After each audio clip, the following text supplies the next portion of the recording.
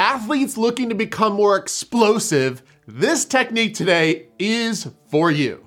Now, if you're a pitcher and you want to get a little bit more snap on your throws, or if you're a football player and you want to be a little more explosive off the line, you're going to love this technique. Matter of fact, I test drove it and used it recently to hit my max on the flat bench, and it worked like gold. Matter of fact, it worked in about half the time I thought it would, and I know right now that if I were to go, I could set my personal best on the flat bench as of probably next week once I heal from and recover from my most recent workout. So this is how powerful this technique is. I'm gonna share it with you right now.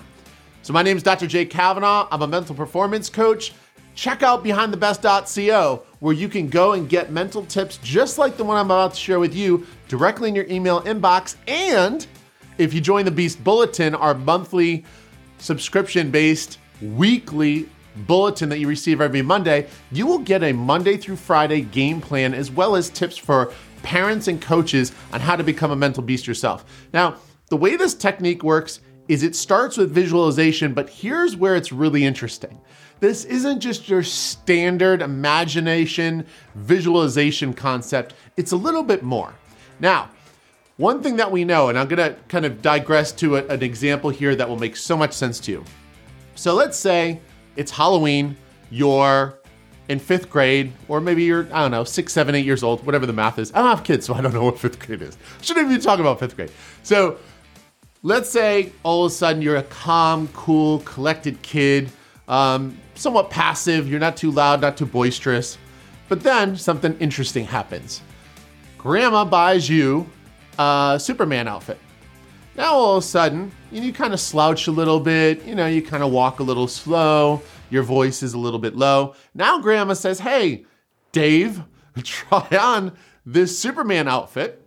You go ahead, you try it on. Now all of a sudden you come out, and let's say it's fast forward to Halloween night. You put on the outfit, now all of a sudden you're walking with this confident step. Your chest is out. You're speaking in a louder voice, right? This is what we call an alter ego effect, but more importantly, you're embodying something other than yourself, right? And that's why you have the freedom and the courage to become this strong, confident, walking with your chest out, shoulders back, chin up person, right? That you typically aren't. And so we tap into the power of this technique by using what I call this mental imagery as a spring, right? As a spring that is loading. So for example, let me walk you through how I did it on the bench press. And if you guys are training and use this technique, you will absolutely love it. So on bench press, when I'm about to have the bar come down to my chest, I imagine in my mind that I am a spring. I am not Jay, I am not a human, and trust me, it's easier than you think. So as I'm coming down with the bar, I'm slowly loading my spring. The spring is loading. I can actually see it. As the bar is coming down, yes, with my eyes, I'm noticing the bar, but to be honest with you, what I really see in my mind is a spring. And as that bar gets closer and closer and closer to my chest, the spring is getting loaded and loaded and loaded. And then once it hits that bottom and I explode out, it's that spring and the power of the spring releasing and pushing that weight forward. Now, what's interesting about this is it gives you the freedom to be someone better or different and almost have somewhat of a mechanical advantage, for lack of a better term, because I'm not Jay in that instance, I'm actually a spring.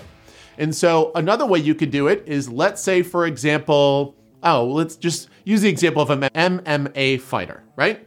So MMA fighter, he could use the spring concept, but it may not fit as well when you're throwing a punch. So what can he do? Or what could someone who's a football player exploding off the line do? Well, what you can do instead is imagine a pane of glass. That pane of glass is in front of you, and you need to explode through it and crush it. But here's the thing. It's got a certain degree of thickness. This is not just some thin piece of glass that anyone could bust through. It's got a little bit of thickness to it. So you're imagining that thickness, you're imagining that pane, and you're realizing that you got one shot. You got one shot to bust through that pane, and this is it. And what you'll find is the same concept. And you can even apply two together, but that's a little advanced, so don't go into that quite yet. We want to get down the basics of this first.